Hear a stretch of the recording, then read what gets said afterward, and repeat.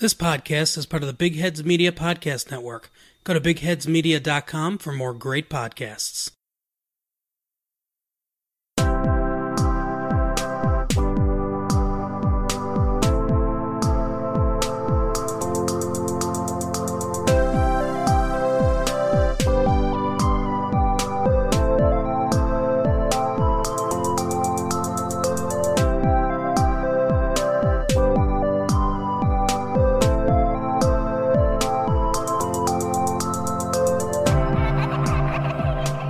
You are listening to In a City Like Yours, a semi-monthly podcast featuring interesting people with interesting life stories.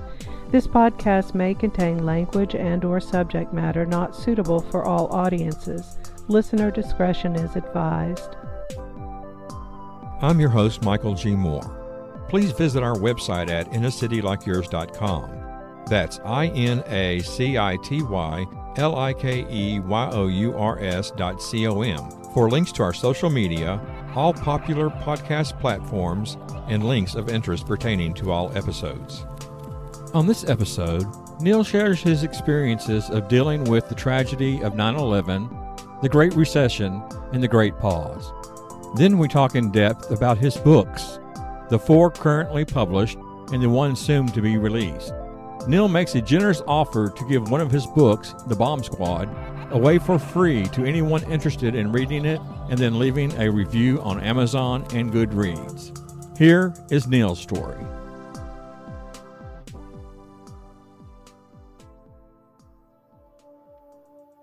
My name is Neil Perry Gordon. I live in the New York metropolitan area. I actually precisely live in Park Ridge, New Jersey, which is about 30 miles west of Manhattan. I was born in the Bronx, grew up here, spent 10 years in Florida, and I've been back up here since 1990. So to talk about life-changing events, I thought about your topic, and I was thinking back on my life. I was thinking about life-changing events, and there's several actually, and I was trying to think about how they connect to one another, which sort of had me even thinking even further. There's the group of life-changing events that are world-changing at the same time, like what we're experiencing now. And when I go back and think about, in my life, the biggest world-shaking historical events that there were, the first one in my adult life really was 9/11. Living in New York, seeing one of the Twin Towers going down before my eyes. I was in New Jersey looking across the river and saw one on fire, and then saw the plane go into the other one, and then I saw it going down. So, that was a life-changing event that I tend to, when these things happen, I tend to sort of reevaluate my own life at that moment and see if there's significant changes I should be making. So I'm not left on the other side of the event, so to speak, like trying to figure out what am I going to do next. So there's 3 events I think that all are similar. We have the 9/11. Then of course in 2008 we had the Great Recession, and during that time I made a significant change in the way I was doing my business. I'm not only a novelist. I've been a novelist for the past 3 years, but over 30 years, 10 times longer than that, I've been in the drapery and window covering business. So when I was in 9/11, I was hanging draperies in someone's home in Fort Lee, New Jersey, and looking across the river. In 2008, when we had the Great Recession, I shifted my entire business model from working one way to working a different way, which was a total risk. And subsequently, I've had my 2008, 2009, all of my best years in business, and ever since it kept increasing. So it took a world event to make me make a shift, because I saw something happening. I didn't want to be left in the dust, and I made that change. And that was what I'm thinking about now, with the Great Pause, as people have been calling it, is another chance to metamorphize, to make another change, and to go in new directions. And of course, unlike those other events, which were just, they were very short in duration, this one is longer, though I was just seeing before, they were talking on the news how World War II lasted 6 years, World War I lasted 6 years, and Vietnam was 8 years, and all these events that we went through as a country were much longer in duration and much more, in terms of a period of time, much longer to endure. And this is much shorter, but again, if you look at the amount of deaths that we've had during this time, it does match the great wars that we've had. So as I sit here at home in New Jersey, locked down in quarantine, basically the only place I go to these days is to the grocery store and back, which is my big outing. But I maybe do that once a week. So as I sit here in quarantine, and I'm a writer now, so I write, and that has given me a lot of time to write.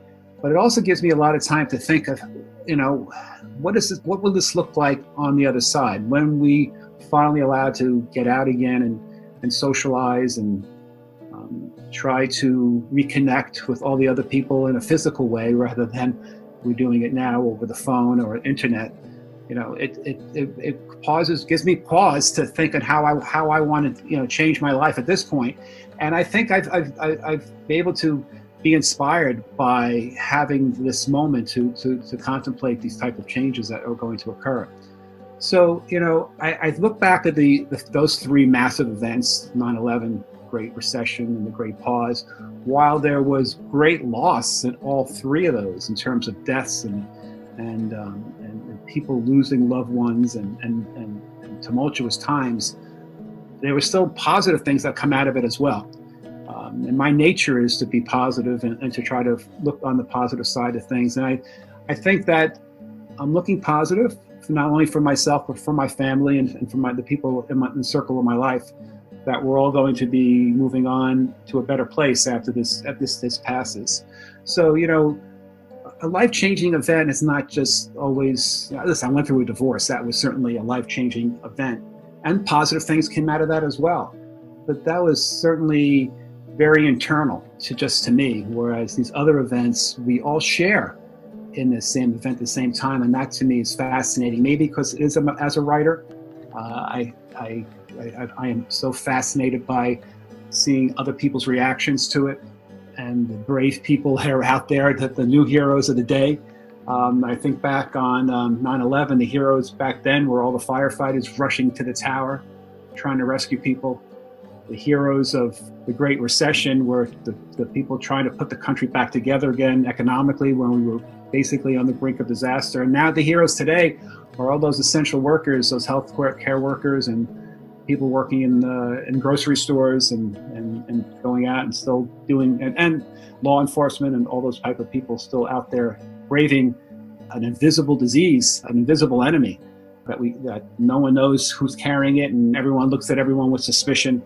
And a trip to the grocery store is certainly a different experience than it used to be. Now it's like, I made it home. Let me go wash my hands, take a shower, take off my clothes. It becomes certainly a lot different than it used to be. So that's how I would encapsulate my life-changing events. I don't know if you were just looking for one particular event as one that's most significant. I'm sure many have certain things, but this is what I came up with. Well, let's talk a little bit about 9/11. You say you were in a client's home hanging drapes. You were across the river, so you were able to see the event as it happened, and you watched the tower fall? Yeah, well, driving down, so I live about 20 miles north of where we were going. So we were driving down the Palisades Parkway, which is a parkway that runs along the Hudson River. And we were listening to Howard Stern on the radio, me and another guy who worked with me, and we were going to install some blinds for somebody in one of the high rises in the condo. So we started hearing news that something's happening at the World Trade Center. We didn't know what was going on. When we finally get to the building, we find out that a plane had crashed into the building. We went upstairs and we started doing our work, and when you're hanging window coverings, you're looking out the window. So it was a picture view of the towers. One was already hit, and then we saw it go down, and then another plane, of course, hit the other one. So yeah, we had me and this other guy, we had a front row seat to the event. How harrowing that must have been. I mean, thousands and thousands of millions of people saw it on TV as it took place, but to be actually visually, being able to watch it like that. Right. And then I went and visited the site. I volunteered to help feed the workers, the rescue workers, and who were looking for bodies. So I was on a boat right on the Hudson, and the firefighters were coming in and different people coming in, and I was there helping serving them. But it was, talk about a real sight, what that place looked like at that moment, and what it looks like today. Of course, it's all built back up again, and there's a magnificent memorial to it. But yeah, it's something that that you have memories of in different parts, different times in your life. That's definitely seared into my mind. Did the recession, did that affect your business personally? Yeah, well, it affected my business, but it wasn't. It was short term. It was a short term effect. What happened then, at that point, because and I think it's happening now, was that people didn't want to travel after 9/11. They wanted to stay home. So everyone was cocooning in their home. So, home decorating actually benefited from that change of behavior. So, it used to be, you go to the airport and you zoom through security, no big deal. And, after 9/11, everything clamped down. Travel was much more difficult. And it took a while for travel to get back. So yeah, there was a benefit to the home decorating industry of people trying to, instead of going away, of staying home. We're probably going to see that again, and to a much larger degree, that people are now going to want to stay home rather than to travel. But the problem now is going into people's homes, where before no one was afraid to bring people into their home, and now they will be. So that's going to be a new challenge in how to deal with going into people's homes. My installers going in, or me going in and having consultations in a home or an office, and dealing with people in that type of environment. It's not going to be nearly as hard as it will be for hairdressers and masseuses and chiropractors and that industry, or nail salons, where you're actually touching the other person. Certainly those businesses are going to be challenged, and restaurants. I don't know how they're going to. If we have to wear masks for a long time, I don't know how people are going to go out and have to eat in a restaurant. Yeah, I think we're opening up way too soon, personally. You say the only time you get out is to go to the grocery store. Do you actually go into the grocery store, or do you pick up curbside? No, we can't. It's not impossible. There's some places you can do curbside. Right now, you wait in a line. They allow 75 people in the store at a time, so you wait in line. Everyone's 6 feet apart. Everyone has to wear a mask. So you wait outside for 10, 15 minutes, then by the time you get in, and then it's like, it's this madness of people. It's like two opposing sides of a magnet. When people sort of like approach each other, we separate, it's this inhuman type of behavior that, we're being forced to do because everyone's now in such fear. I was sort of joking the other day saying, all these people have such courage. These healthcare workers are so courageous. They wake up every day and they go into and deal with these patients who have the virus day in and day out. And I'm a little coward, and I'm afraid to walk into the grocery store.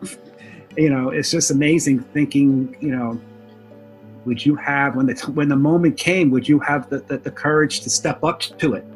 And, looking at myself, examining me and saying, God, I'm not as nervous as I used to be. I'm sort of like getting a little used to it. But, when this first was going down, it was a little nerve-wracking walking to a grocery store, I have to say.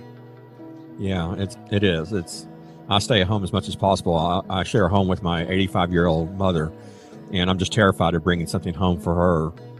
She has 1.5 lungs, so she's compromised and has diabetes, and I have diabetes myself, so we're both pretty much, we're definitely homebound. But I've been buying my groceries at Walmart and picking them up, and they bring them out to me in the car. So that's been a blessing. Yeah, thank goodness. Yeah. So you're a novelist. How did that begin? What kind of started you on that road to being a novelist? Well, before I became a novelist, and part of my business, that's of course led me into being a novelist. I do a lot of public speaking. To architects, to designers. I've written several books to the trade for designers and architects. So I've always had that desire to create that type of type of information, of communicating that way, either verbally or writing, as books or PDFs or white papers and such. But I always loved the idea of just the freedom of storytelling. I have a real innate desire for having creativity in my life, for me be able to be creative day in, day out. For 30 years, my creative outlet was my business, and I benefited from it. Now my creative outlet is my writing, and there's nothing more wonderful than that, the freedom of writing. And I write just to write. I don't pick a genre that I know is going to sell. I pick a genre that I like to read. So I'm not writing for the market. I'm writing for myself, and hopefully the people who like what I like will read it and respond. So I got into it because I wanted to be a storyteller. I wanted the freedom. I wanted to create the outlet of creativity, of a way to express myself. And as an artist, there's no higher level of satisfaction than creating art just for art's sake. You're not a commissioned painter to paint someone's portrait, or you're creating music for a television show. You're commissioned. You're a painter and you paint what really inspires you, or you create music for what is most important. And as a writer, I write just for that pleasure alone. So you've written 5 books so far? I have 4 published books. I have a 5th that will be coming out in a couple of weeks, or actually probably by a month. And I just finished the 6th manuscript, the first draft of the manuscript, so this won't be ready till sometime in the fall. Why don't you run down each book that you've published so far and kind of give us a synopsis of what it's about? Okay. Well, the first one is called The Cobbler's Tale. I wrote that in 2018. And it's basically a story about my great-grandparents. The subtitle is A Jewish Immigrant Story of Survival from Eastern Europe to New York's Lower East Side, and it was published in October of 2018.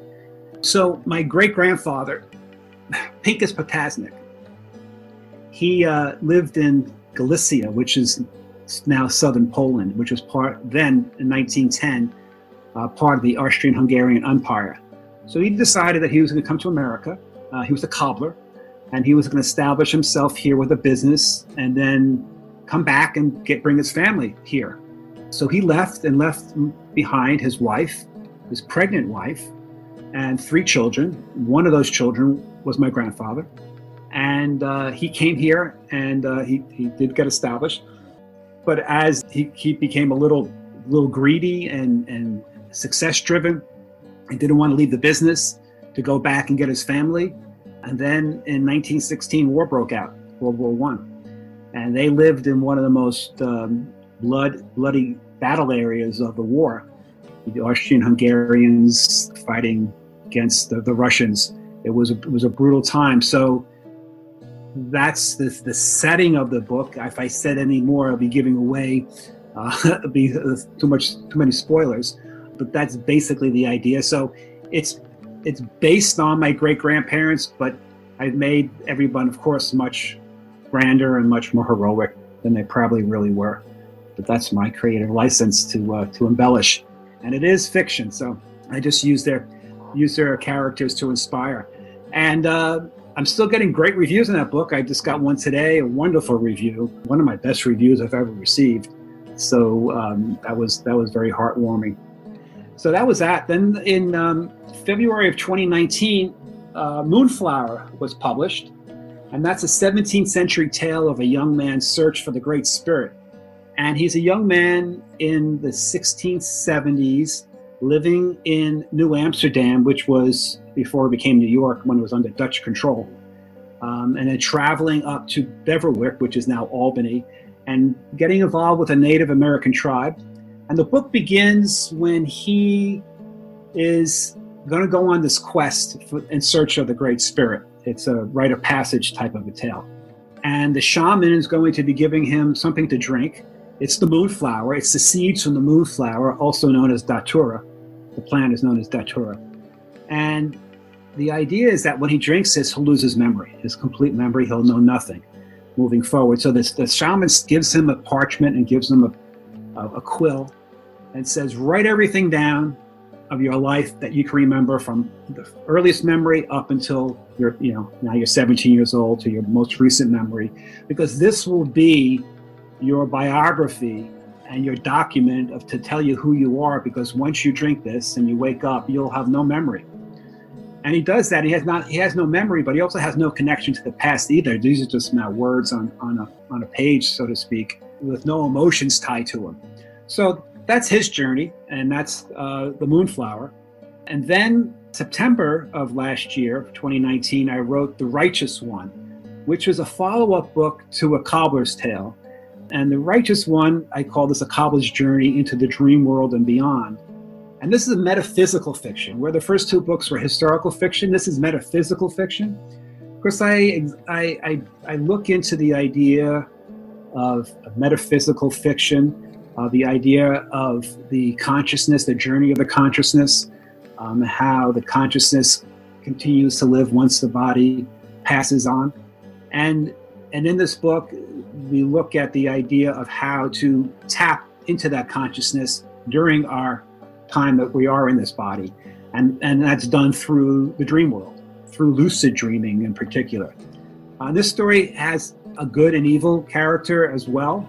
And it's the battle between good and evil, and this battle takes place in that dream world. So that's what the Righteous One is about. And then The Bomb Squad is the book that is the most recent and the one that I'm talking about today. And that's The Bomb Squad. I call it the Clash of the Patriots, book one.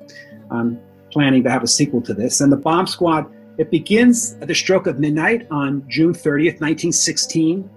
That's when a devastating explosion, Black Tom Island, which was an armaments depot that was just a few thousand feet from the Statue of Liberty, it rocked New York City awake that night. It was just a gigantic explosion. It was set off by the Germans. And this is a story of actually two German immigrants during the outbreak of World War I, each one willing to put his life on the line. They wanted, of course, to achieve a glorious victory for their cause. So, both are patriots. Both believe they're doing the right thing. So we have two men. On one side, we have Dr. Harold Schwartz. He was the administrator of Ellis Island Immigrant Hospital. And the Ellis Island Immigrant Hospital, up until that point, was the most prestigious hospital in all of the United States. Right before World War I broke out, we had millions upon millions of immigrants coming in every year. And if you came through steerage, if you were not in first class or second class, if you were in third class or steerage, you had to go through Ellis Island. And they would examine you, they would interview you, then you get a medical exam. So it was very important. And they also had a hospital there. So if you had certain things that had to be attended to, you would go to the Ellis Island Immigrant Hospital. So Dr. Schwartz was the administrator of that hospital, and he's also a German spy. And he was loyal to the fatherland. And his father was a dealer in lethal weapons and a lifelong friend of Kaiser Wilhelm, who's still in power as the Kaiser of Germany, leading Germany into World War I.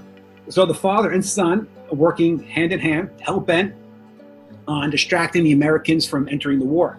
So the Germans believe that if they keep blowing things up here in America, America is going to be distracted and not want to enter the war. Meanwhile, I have the British Secret Intelligence Service, which was known as the SIS. They came to New York, and they were looking for police to recruit to be their eyes and ears on the ground, because there was no CIA back then. There's no FBI. The British Secret Intelligence Service was the premier intelligence service of the day. And so they were coming into New York City to recruit people. So in my story, they recruit the highly regarded New York City police detective. His name is Max Rothman. And they ask him to assemble a team of German-speaking specialists to be known as the Bomb Squad, therefore the name. So the mission of the Bomb Squad is for Detective Rothman and of his team of handpicked men, each of which have a certain expertise.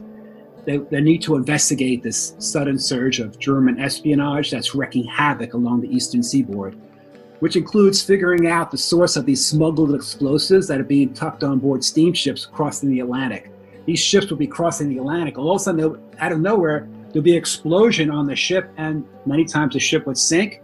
And they didn't know why this was happening. So this is part of the story. They have to try to investigate what's going on, and it's all emanating from the New York City metropolitan area. So the bomb squad follows the exploits of these two men, Dr. Schwartz and Detective Rothman, through this. It's an interconnecting tale of love, of loss, of friendship and betrayal. And it goes from the American shores all the way to the epicenter of German power, its capital, Berlin. So I think it's a riveting, page-turning tale of the clash of the patriots. Each patriot believing in their own cause, and then during a time when the world is at war, and right before America enters World War I. So that's a little background of what the Bomb Squad's about. Now, I understand that you have a special that you want to offer my listeners dealing with the Bomb Squad. Why don't you go ahead and break that news now? Okay. So as a writer, writers need reviews.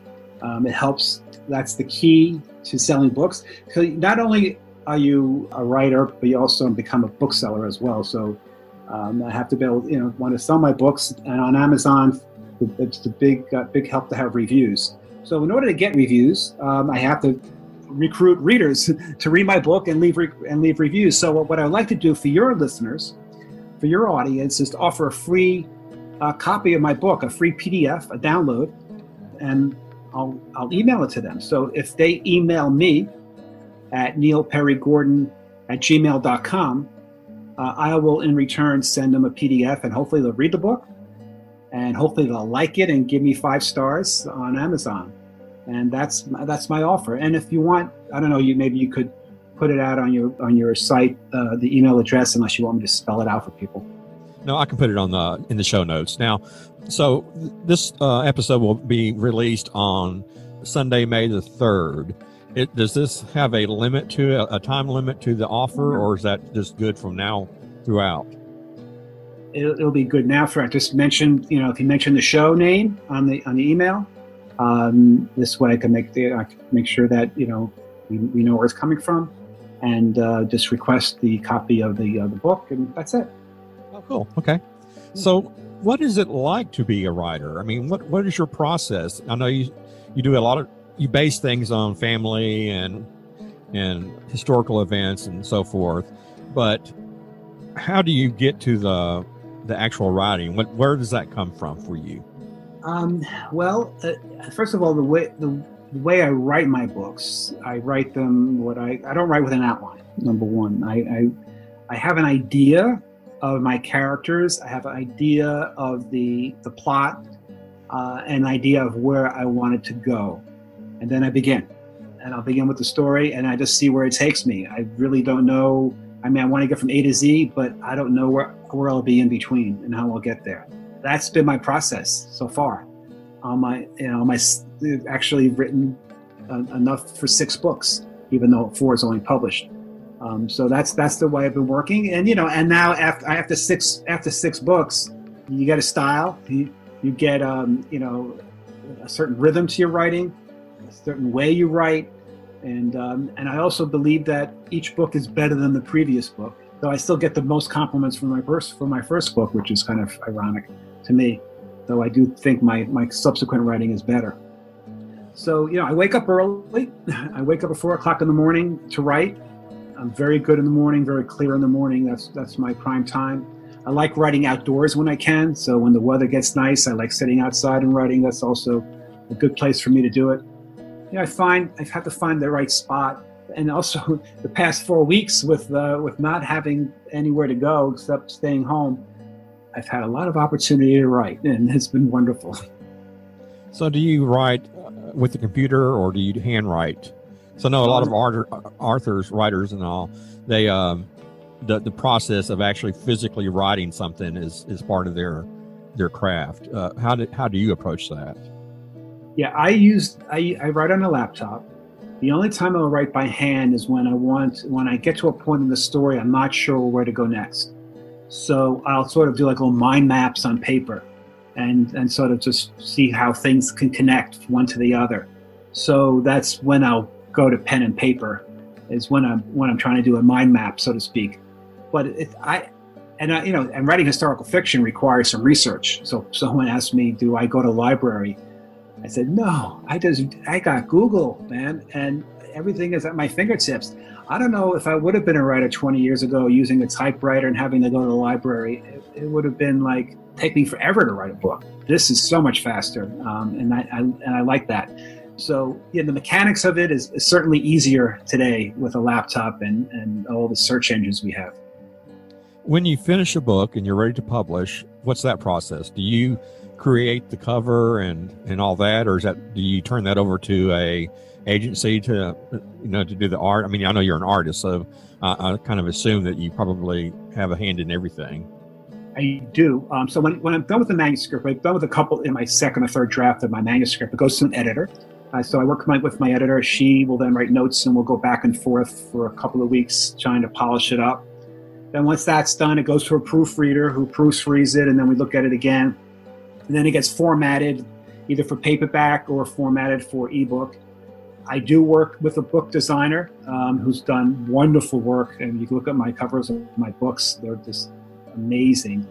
I will give him the input of what I'm trying to look for.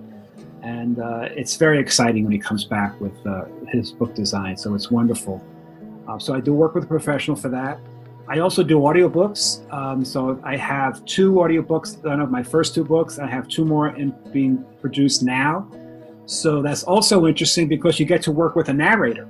So I audition narrators for audiobooks. And so that's fun because then you get, 5 or 6 different auditions, and they'll read the first, 15 pages of your book, and you listen to the tone of the voice and try to imagine this is the person you want telling your story. And some, just like are not right. And some are so good. And then some like you're not quite sure. But I have 2 great guys, two different men recording The Righteous One and The Bomb Squad Now that are really exciting. So in a couple of weeks, about 2 more weeks, I'll have 2 new audiobooks available as well. So all 4 of my books will be on ebook, paperback, and audio. Yeah, that was my next question, was if you can get a physical copy. So apparently you can. You get a paperback. Is that through Amazon? Yeah. You can get paperback in all my books. You can even get hardcover for The Cobbler's Tale as well. So that's even available in hardcover. Cool. Okay. Yeah.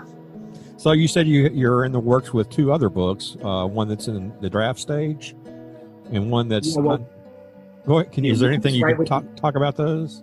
Sure. One is with my editor. In fact, I just got an email back. She's sending me back her notes tomorrow.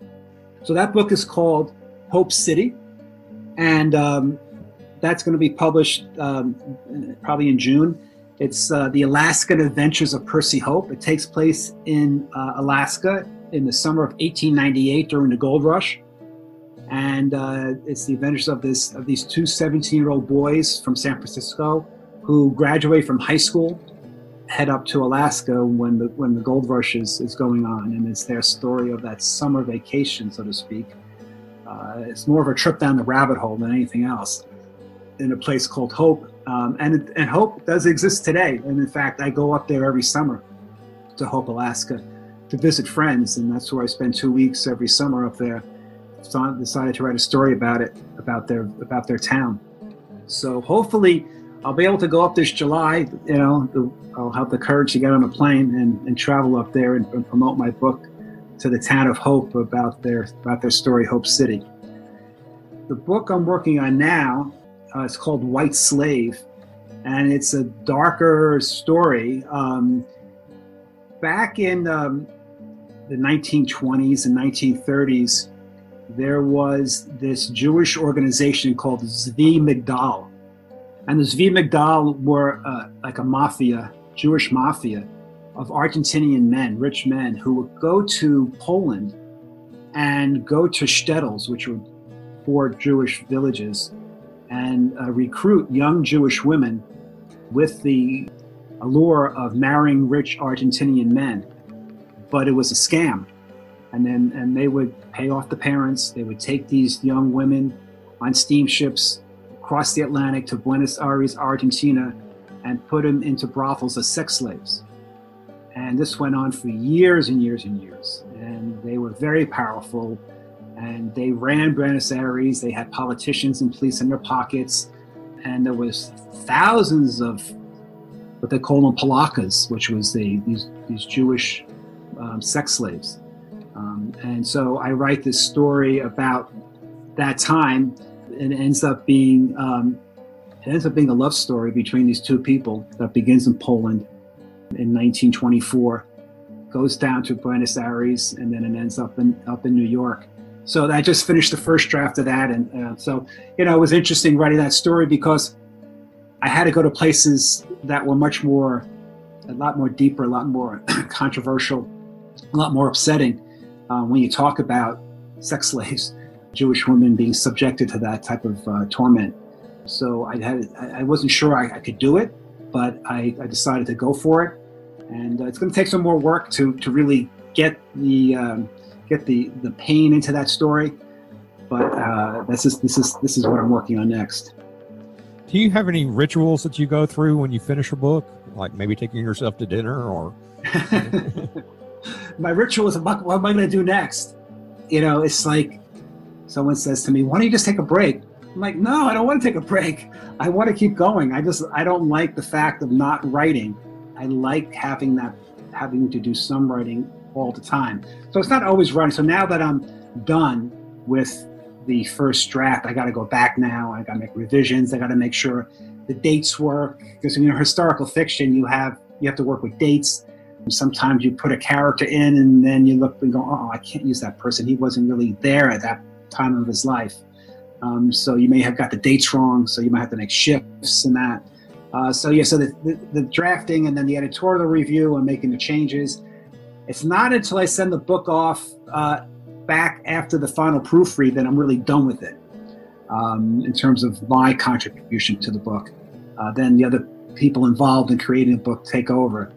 That's what it's over. And now that I'm ready, I do have 2 books in mind coming up next. Is I want to do a sequel to Hope City, because I leave the book off for a sequel, and I want to do a sequel to the Bomb Squad as well, because this team that I created, this Bomb Squad team, it really became an interesting group of these 5 men, each having certain skills that they're able to use as try to uncover the German espionage that's happening in New York. So I want to go further with that story. So I think, I know there'll be a second book there. So I have two follow-ups to one to the Bomb Squad will have a second book, and one to Hope City will have a second book. Do you have any advice that you would like to give to a new author who is, starting the journey of writing their first book? Yeah, I get that question a lot. It's not just for someone who wants to be a writer. It's actually someone who who's always wanted to do one thing or another. I've always wanted to do that. I've always wanted to be a yoga teacher. I've always wanted to be a painter. I always wanted to, to be a writer, whatever it may be. My advice is just get started. Just jump in and do it. Stop procrastinating. But that's just me. I think, my personality is I'm never afraid to try something new.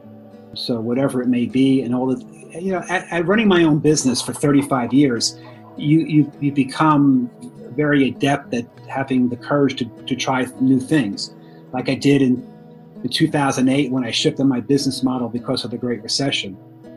I took a tremendous risk. But when you run your own business, every day you're taking that risk. Every day you're making it rain.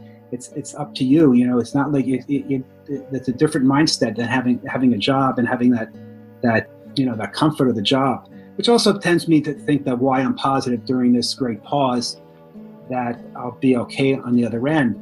I have no income now. My business is not operating, so there's no income, and I don't get unemployment because I'm the owner of the business. So we got an SBA loan to see us through, but that's something I have to pay back. So there's no handouts for the entrepreneurs in this world. Usually we have to make it on our own, but that's the way I like it. That's the way I've always done it. It's the way my father did it, my grandfather did it, my great-grandfather. Before we were entrepreneurs, we were all called merchants. and that's just the nature of all my ancestors. That's interesting. Something you just said that, and you said it earlier too, but I didn't mention it. But you calling the coronavirus situation we're going through right now as the Great Pause. That's the first time I've heard that, and it's so, that really is what what's happening to us. We're just having to pause our life for a month or two and then get back again. Was that a term you coined, or is that from somewhere else? No, I read it elsewhere. Someone else used it. I loved it because I think that's exactly what describes it. We go back, we have all these events, the Great Depression, the Great Recession, and the Great Pause, each as significant as the other. And who knows the significance of this, the psychological significance of what's going on now will be examined for history for decades and decades to come. There will be, as a writer, you look for juicy historical events to write around, especially when you write historical fiction. Look, all the books and all the movies about World War II. Why are there so many books and movies about World War II? Because there was so much conflict. There was so much human drama. That's what people want to study. That's what entertains us. That's what we read books about. That's why we go to movies. That's what's going to happen now. I mean, the documentation of the time now will be told to generations not yet born, and we'll be fascinated by this time. So, yeah, we're living in a big time, a big historical moment, and as a historical fiction writer, it's significant. So, is there anything that I haven't asked you, or that you want to bring up now? Well, I just wish that everyone who's listening the best of health. I know it's a troubling time, and I understand the situation that you're in with your mom. It's challenging. It's scary. It's a tough time. But I think that humanity will it's a fight. It's always a fight between good and evil in my mind.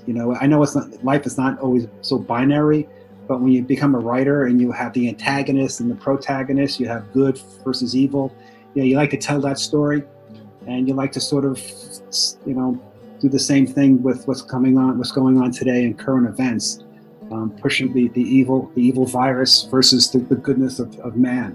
That's the ultimate battle we're seeing today. So that's probably what I would end with.